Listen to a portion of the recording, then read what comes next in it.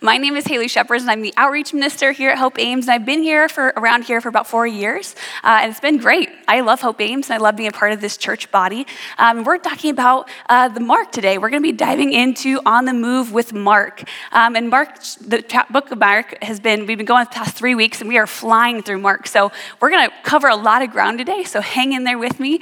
But we're going to, that clip maybe alluded to it a little bit. We're going to be talking about charity, and we're going to take a closer look at what charity is, what generosity is, and how God calls us to these things in a healthy, spiritually healthy way, not necessarily pressure, guilt-based, shame-based. And so we're going to be diving into that. But I want to preface this with, here at Hope, we always say we're not a perfect church. We don't have it all together. We don't have all the answers. But one thing we do take really, really seriously is giving. We take very seriously your donation dollars that you give to our church. And so I'm not going to make this entire sermon about all the accountability and transparency that we are committed to. That's going to be preached in later sermons throughout the year. But if you have questions about that, come into our office. We would love to talk to you about that. Because I know that churches, when it comes to giving, there's two sides of that coin. There is communities across the world that have been deeply impacted by church giving, by people within the church giving their time, their money, their resources to help the world around them. And it is incredible what we do when we come together. And there is the other side of this coin where we've heard story after story over the past years and over history of how sometimes that money has been abused and misused, and we need to be careful. But I want to give 100% credit where credit is due. And Hope Ames, you are a generous, generous congregation. And we see it time and time again with every missions project we do. I mean, just this summer, we had about 60 refugee kids come into the United States, and they landed in Iowa. And we stepped up last minute, and we said, we want to provide them an opportunity to go to camp. And so the Des Moines Y Camp, we have Sean Gunnarsson here, who's the director there, and he actually attends Hope Ames. He invited us to help us welcome them. And so we provided over 60 camper kits for these kids. There was 16 items in each bag, and that was over $7,500 worth of items that you donated so those kids could go to camp. You were so generous, in fact, that each kid got a $10 gift card to the camp store. I mean, your generosity just continues to grow.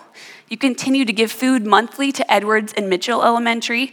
You just donated thousands and thousands of food items, like we heard in announcements for the Super Bowl food drive. And then in 2 weeks, we're hosting a trivia event for Wings of Refuge. That's in March. And it doesn't stop there. In April, we're going to do a meal packing event. We're going to need 200 volunteers, and we are going to package 150,000 meals. I mean, it just keeps going. And it's not just the adults that are giving, it's the kids who have done cleanups and who have purchased crackers and hygiene items and who volunteer for service opportunities all the time in our community. And the needs all over the world are met through generosity, through charity. And sometimes we get it wrong. And there are stories in the Bible that have been used historically to really push and pressure churches and God's people to give when it necessarily hasn't been the right heart behind it. And there's a story in the Gospel of Mark specifically, in Mark chapter 12, that I want to talk about. It's a story that's widely used to pressure and to guilt individuals into emptying their pockets, pressuring people to empty their pockets for a pizza oven or whatever it is to give. And sometimes that where the money is going is not necessarily clear. And this is the story. It's about a widow who has 2 coins and she gives them. Jesus says this, "I tell you the truth, this poor woman has given more than all the others who are making contributions. For they give a tiny part of their surplus. But she, poor as she is, has given everything she had to live on." This widow has given 2 coins, and this is a passage that's used to prop up this widow of like, see, look at her. She is the goal. This is what we strive to be like. And maybe you've heard that story, and you've heard churches use that story incorrectly. Have you ever experienced this guilt trip? Maybe you were asked, search your couches, find every last coin. Maybe you were even told, hey, sell your car. Your kids can walk. It's going to be okay. I've heard some crazy stories of things people have heard in churches and the pressures to give, the pressure to be generous, the shame that comes with it when you're not able to give. And it's heartbreaking. I have a bad habit of losing things. Every single person in my life knows this. I mean, it's so bad that it just doesn't even seem real. Like, it's just so unfortunate that I lose everything. This year, I've lost like 8 pairs of sunglasses. I've lost my wallet, not once, but twice, like my entire wallet gone. All the cards, all the insurance cards, everything gone. And I have no idea where they went. It's just gone. There's something about a family member borrowing something of yours, like a pair of sunglasses, and when they lose it, it's just a whole another level of just disappointment and frustration. It's like we give our resources and we give opportunities for things to be shared of ours. And when that's lost, when someone else mismanages or misuses the things we have, it just hurts. Even though I know myself, I lose things all the time. But have you been pressured or coerced to give? In order for us to really understand this story, we have to look at the text before it, text that is often, unfortunately, just left out. It says, "Beware of these teachers of religious law, for they like to parade around in flowing robes and receive respect and greetings as they walk into the marketplace, and how they love their seats of honor at the synagogues and the heads of tables at banquets, and yet they shamelessly cheat widows out of their property and pretend to be pious by making long prayers." I love that word. Shamelessly. They were shameless about taking from the poor. Jesus is not teaching poor people a lesson about giving in this story. No, it's about pious people who are taking advantage of the poor. If you are down to your last 2 coins, the church should be giving to you. Religious leaders are not called to guilt you into giving more than you are spiritually ready for. Do you see the greed in this story? It's not about giving. It is a little bit. Jesus calls us to give. But Jesus is calling out greed. And we see that the religious leaders over the course of Mark continually miss their own sickness. And Jesus keeps trying to point it out. We read in Mark that healthy people don't need a doctor. Sick people do. Let's go ahead and read this together in white. You can read it. "I have come to call not those who think they are righteous, but those who know." The key to generosity isn't just shoving away our greed. That's not what generosity is all about. And so why? Why do you give? It's a question I want to ask you today. I would say everyone in our life, probably everyone in this room, has someone in their life that just asks why, and you don't understand. Like, what do you mean why? Whether that's a kid who says, well, you have to go to the doctor. Why? Or you have to eat your food. Why? You'll starve to death. You got to eat your food. I have one person in my life who's always asking why. And it helps me to really think about why I do the things I do. The person that I want to introduce you to is my fiance, Ethan. So I'm officially engaged. You'll see his photo on the next screen. Thank you. And he's wonderful. And if you didn't know I was dating anyone, it's been a secret for a long time. Recently, I had actually just given a sermon on singleness, and I cannot tell you just like the pressure of that because I was dating Ethan at the time. We've been friends for 11 years. I've known him for a very, very long time. We've been dating for the past 4, and I had people coming up to me like, "Are you really single?" I told them that I checked off single on my tax form, so yes, I was single at the time. And taxes are back around again, and I'm still single. But Ethan, I'll brag about him a little bit. He's always asking why. And he asks why because he's an engineer. He's a PhD student at Iowa State. He's in mechanical and electrical engineering. He does machine learning. Very different world from what I understand. But it works out great. And so for him, he's always asking the why. He wants to know the background behind why we do the things we do and how things work. And it actually challenges me in my theology too, to ask why. And so I want to ask you, why give? Let's really think about this. When I have to set up for a women's event, and I tell Ethan, he asks me, well, why? Why do you have to set up for the event? And I can say, well, it's because it's my job. And when I'm writing papers for seminary and I tell him that I can't go out to eat, and he asks me why, well, I need to get my education, that's why. But those answers are just a means to an end. They're just a destination. When we ask this question of why give, I'm not looking for where are we supposed to get or why we do the things we do just to be a means to an end. I think there's something deeper. And I realized when it comes to generosity and giving and serving, it needs to be more than a means to an end, because that's what Jesus calls us to. And so I asked another question that really hit me hard. Have you ever resented being generous? Resented giving someone money or possessions or time or attention or aid or encouragement? I know I have. I've resented being generous, being helpful. Sometimes because I've got burned, and you maybe have too. Maybe we're missing something when it comes to generosity. And I'm going to share with you 3 stories today that kind of highlight this. And we'll go through them quickly because I want to share all 3 because they're so, so important. And some of you may be familiar with these stories, but I invite you to see them in a new light. The first story comes from Mark chapter 5.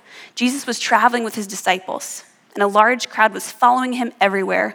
And Jesus went, and many asked for him to heal them or heal someone that they knew. And that's what was happening in this story. A man asked Jesus to heal his daughter, and Jesus agreed to go with him. But that's not what I want to focus on, because amongst this crowd, there was a woman who was following Jesus with the crowd, and she had been suffering for 12 years with constant bleeding.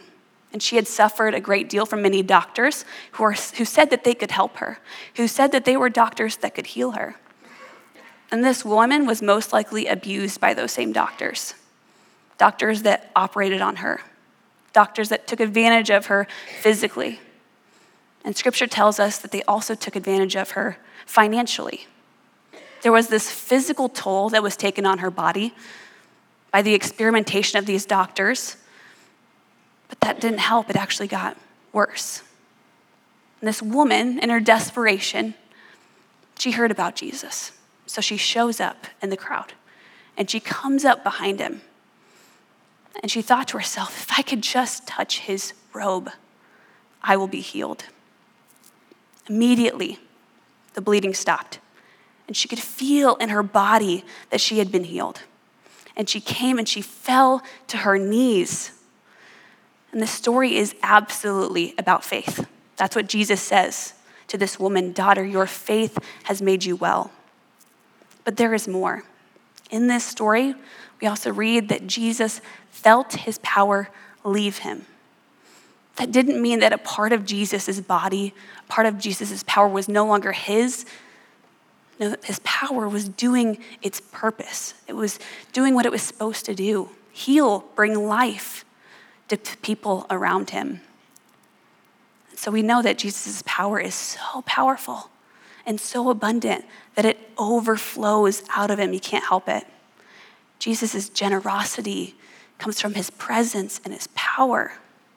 And in this moment, we see a woman who is tired of being taken from, who's tired of greed, who's tired of being taken advantage of and abused.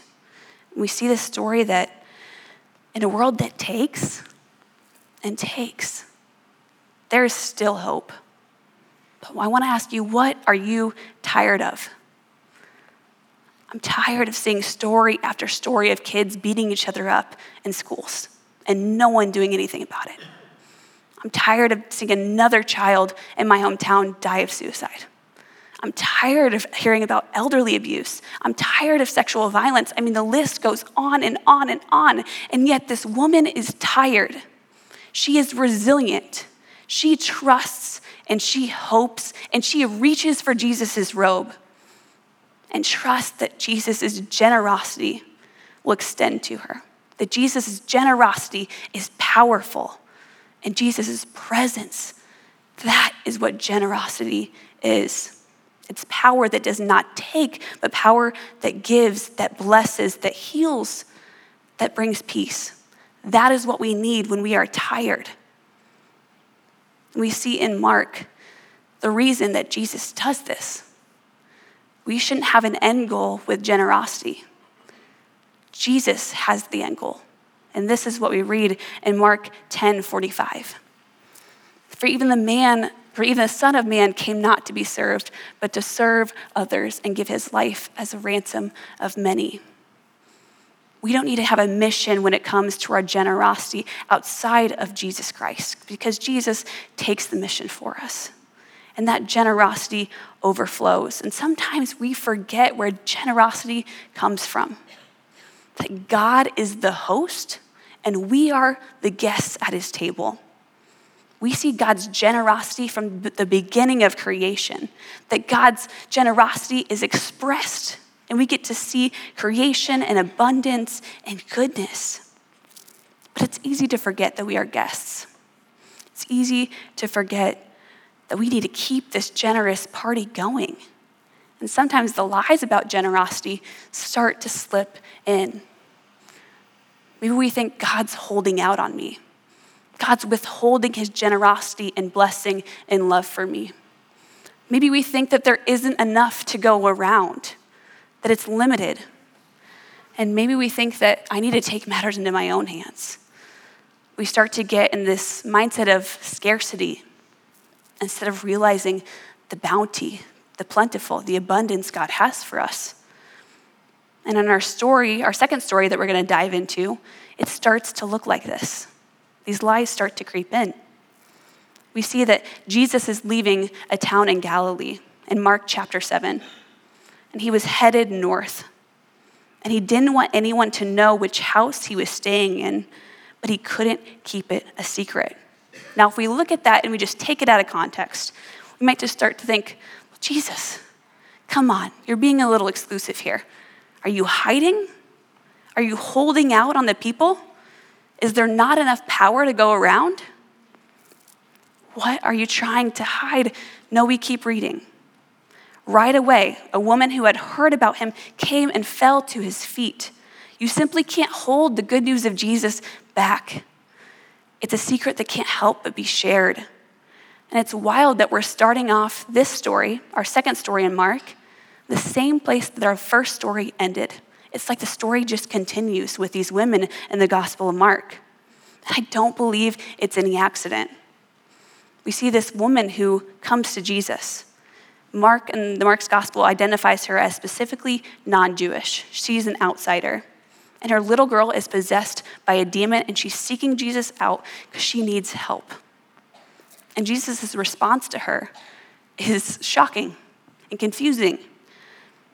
He says, first, should I feed the children of my own family, the Jews? It isn't right to take food from the children and throw it to the dogs. Wow, that sounds a little offensive, Jesus. Is Jesus a jerk? I don't think so. And I'll show you why.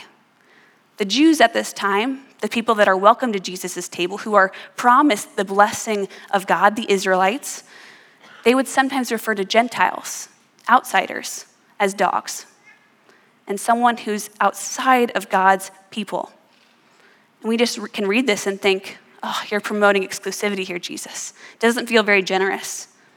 But Jesus sees this woman and knows she is a mother seeking help for her child.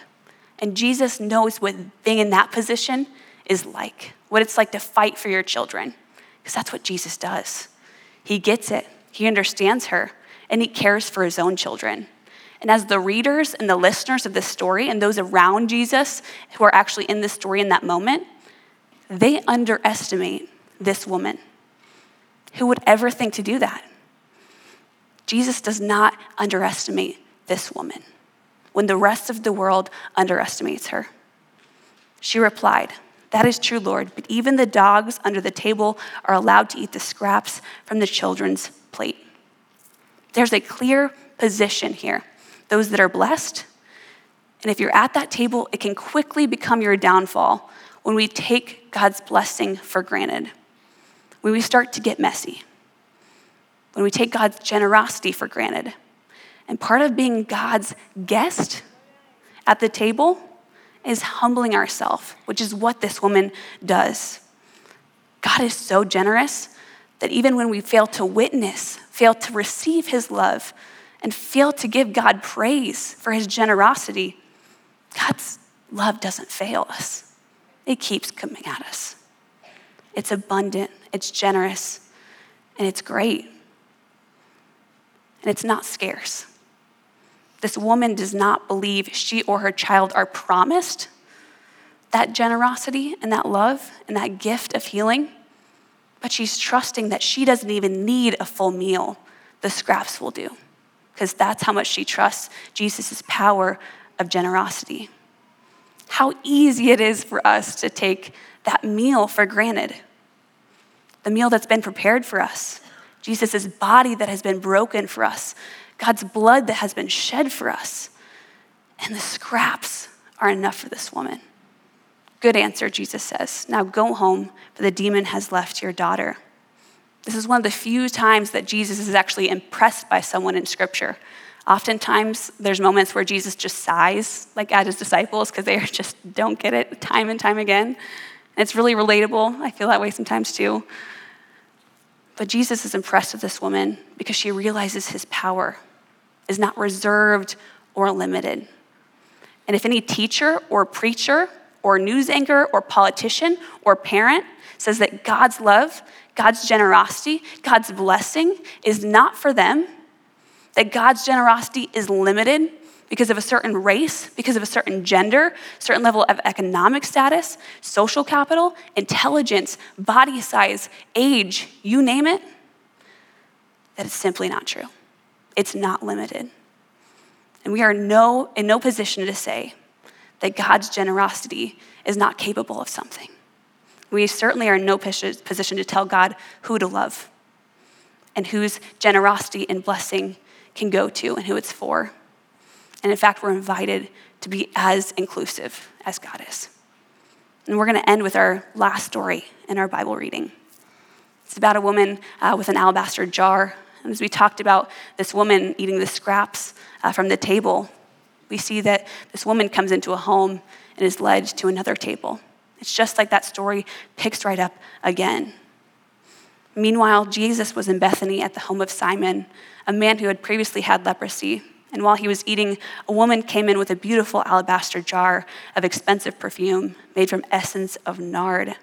And she broke open the jar and poured the perfume over his head. Now, Jesus' followers up until this point have been concerned about who Jesus is. Is he the Messiah? Is he just a prophet? Who is this guy? But these women don't seem to question it. They seem to know. They seem to trust. And this woman brings in a valuable jar. Inside this jar, this perfume would have been a year's worth of wages. This is her entire life. This is all she has earned and probably worked for. And she pours it out on Jesus. The contents of this jar represent so much more than just a perfume. These contents of this jar represent this woman's life. Everything she is, all that she has. And she breaks it open. And she pours it over the head of the Messiah, the King, the Savior, God. And what people used to do in the Hebrew Bible is that they would do that to anoint kings. And whether she knew that Jesus was the king or not isn't necessarily important. It's that she felt called to pour everything out for Jesus. And we see that she's immediately criticized because it didn't make sense to the people around her. Some of the people at the table were indignant. Why waste such expensive perfume, they asked. It could have been sold for a year's wages and the money given to the poor. And they scolded her harshly. She is immediately reprimanded for pouring out her life by those in the room with Jesus. She was condemned, criticized, judged, harassed, shamed. I know I'm too quick to judge. This gesture of a woman breaking open and pouring out the entire value of this expensive perfume, rather than just using a few little drops, shows us how much this woman values Jesus. And then we see how many people are trying to kill Jesus in this story. There's a great contrast. And Jesus replied to these people that are criticizing her. He says, "Leave her alone. Why criticize her for doing such a good thing to me? You will always have the poor among you, and you can help them whenever you want to, but you will not always have me. Are we so different? Sometimes we aren't curious. We're immediately critical. Sometimes when someone's intentions aren't really clear, we just assume their intentions. What would happen if instead of assume, we just asked? This woman is putting on a display. Is she putting on a show? Is she trying to make a point? Is she trying to get on Jesus' good side? Is it genuine? Is it authentic? I want to invite us to, you can go ahead and go to the next slide. Does it really matter? Does it really matter what her intention was? Does it really matter if it was authentic? Does it matter? No. Are we trying to be holy, or are we trying to honor one another? Are we sitting at the table and laughing at those who just get the scraps? Are we critical, or are we curious? Those at the table that Jesus is at are irritated by this woman's behavior. They do not even consider that what she is doing is an honor to Jesus. They frame her as someone who wastes what is valuable rather than helping the poor. And Jesus is not impressed by their false generosity. You will always have the poor among you, Jesus says. And he's not saying, don't help the poor. They'll always be around. That's not what it's saying. It means we live in an upside down world, and we are part of making it right side up as a body of Christ. But nothing stands out greater than Jesus' presence in our life. Jesus is saying, and you can go to the next slide too. Jesus is saying that this woman, it will point back, the actions of her, the actions that she has poured out will point back to Jesus. That's the point of this story.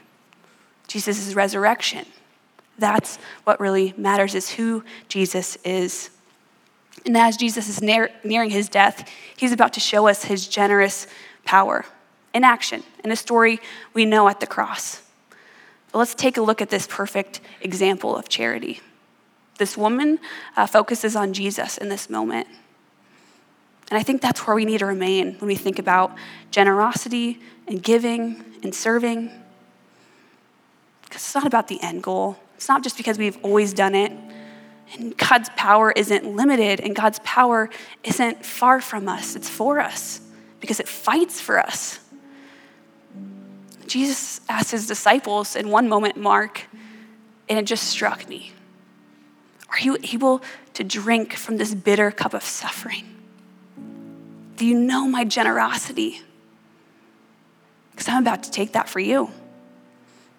Are you able to be baptized with the suffering I must be baptized with? Jesus meets us in our desperation and our fear and invites us like that woman to just pour out our life. But Jesus isn't washed with perfume at the end of his life. No, he's not. He's given a cup of suffering.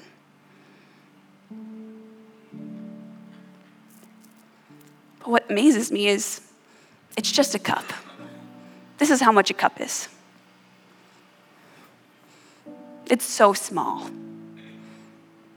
Because that's how big God's power is. That's how big God's love is. It's just a cup of suffering to him. And Jesus is going to take this cup. And he's going to defeat sin and death. And Jesus is going to have so much power left over that every single one of our jars that we poured out at Jesus' feet is going to be full. And we get to share that blessing and that love with others. That's how great Jesus' generosity is, his power. That's what living charitably is, and generously. If we're going to talk about Jesus, we better sound like Jesus. It's something we say around here at Hope all the time. If we're going to act like Jesus, we better look like Jesus. We better do the things that Jesus has done. But it has more to do with just giving so that people can be blessed. It has to do with our hearts. Jesus wants to get to the heart of the matter. We are generous people because we have our eyes on Jesus. And giving starts to feel heavy when we give out of our own cup. So let's keep our eyes focus on Jesus because he offers us the greatest act of generosity on the cross. And it's not to be underestimated, but to be understood. And as we sing this last song, I invite you to think about that. You can go ahead and sit if you would like to. You can stand and worship with the band. But I want you to think about these words. So here is my alabaster heart. Here's your cup. Here's your alabaster jar. Are you keeping anything back? Are you keeping anything back from Jesus?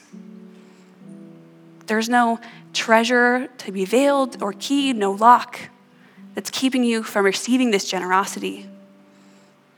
You are your lifetime of worship, and that's just only the start. This is a journey. No matter where you're at, you're welcome. I just want you to know that God's generosity is for you. It's here.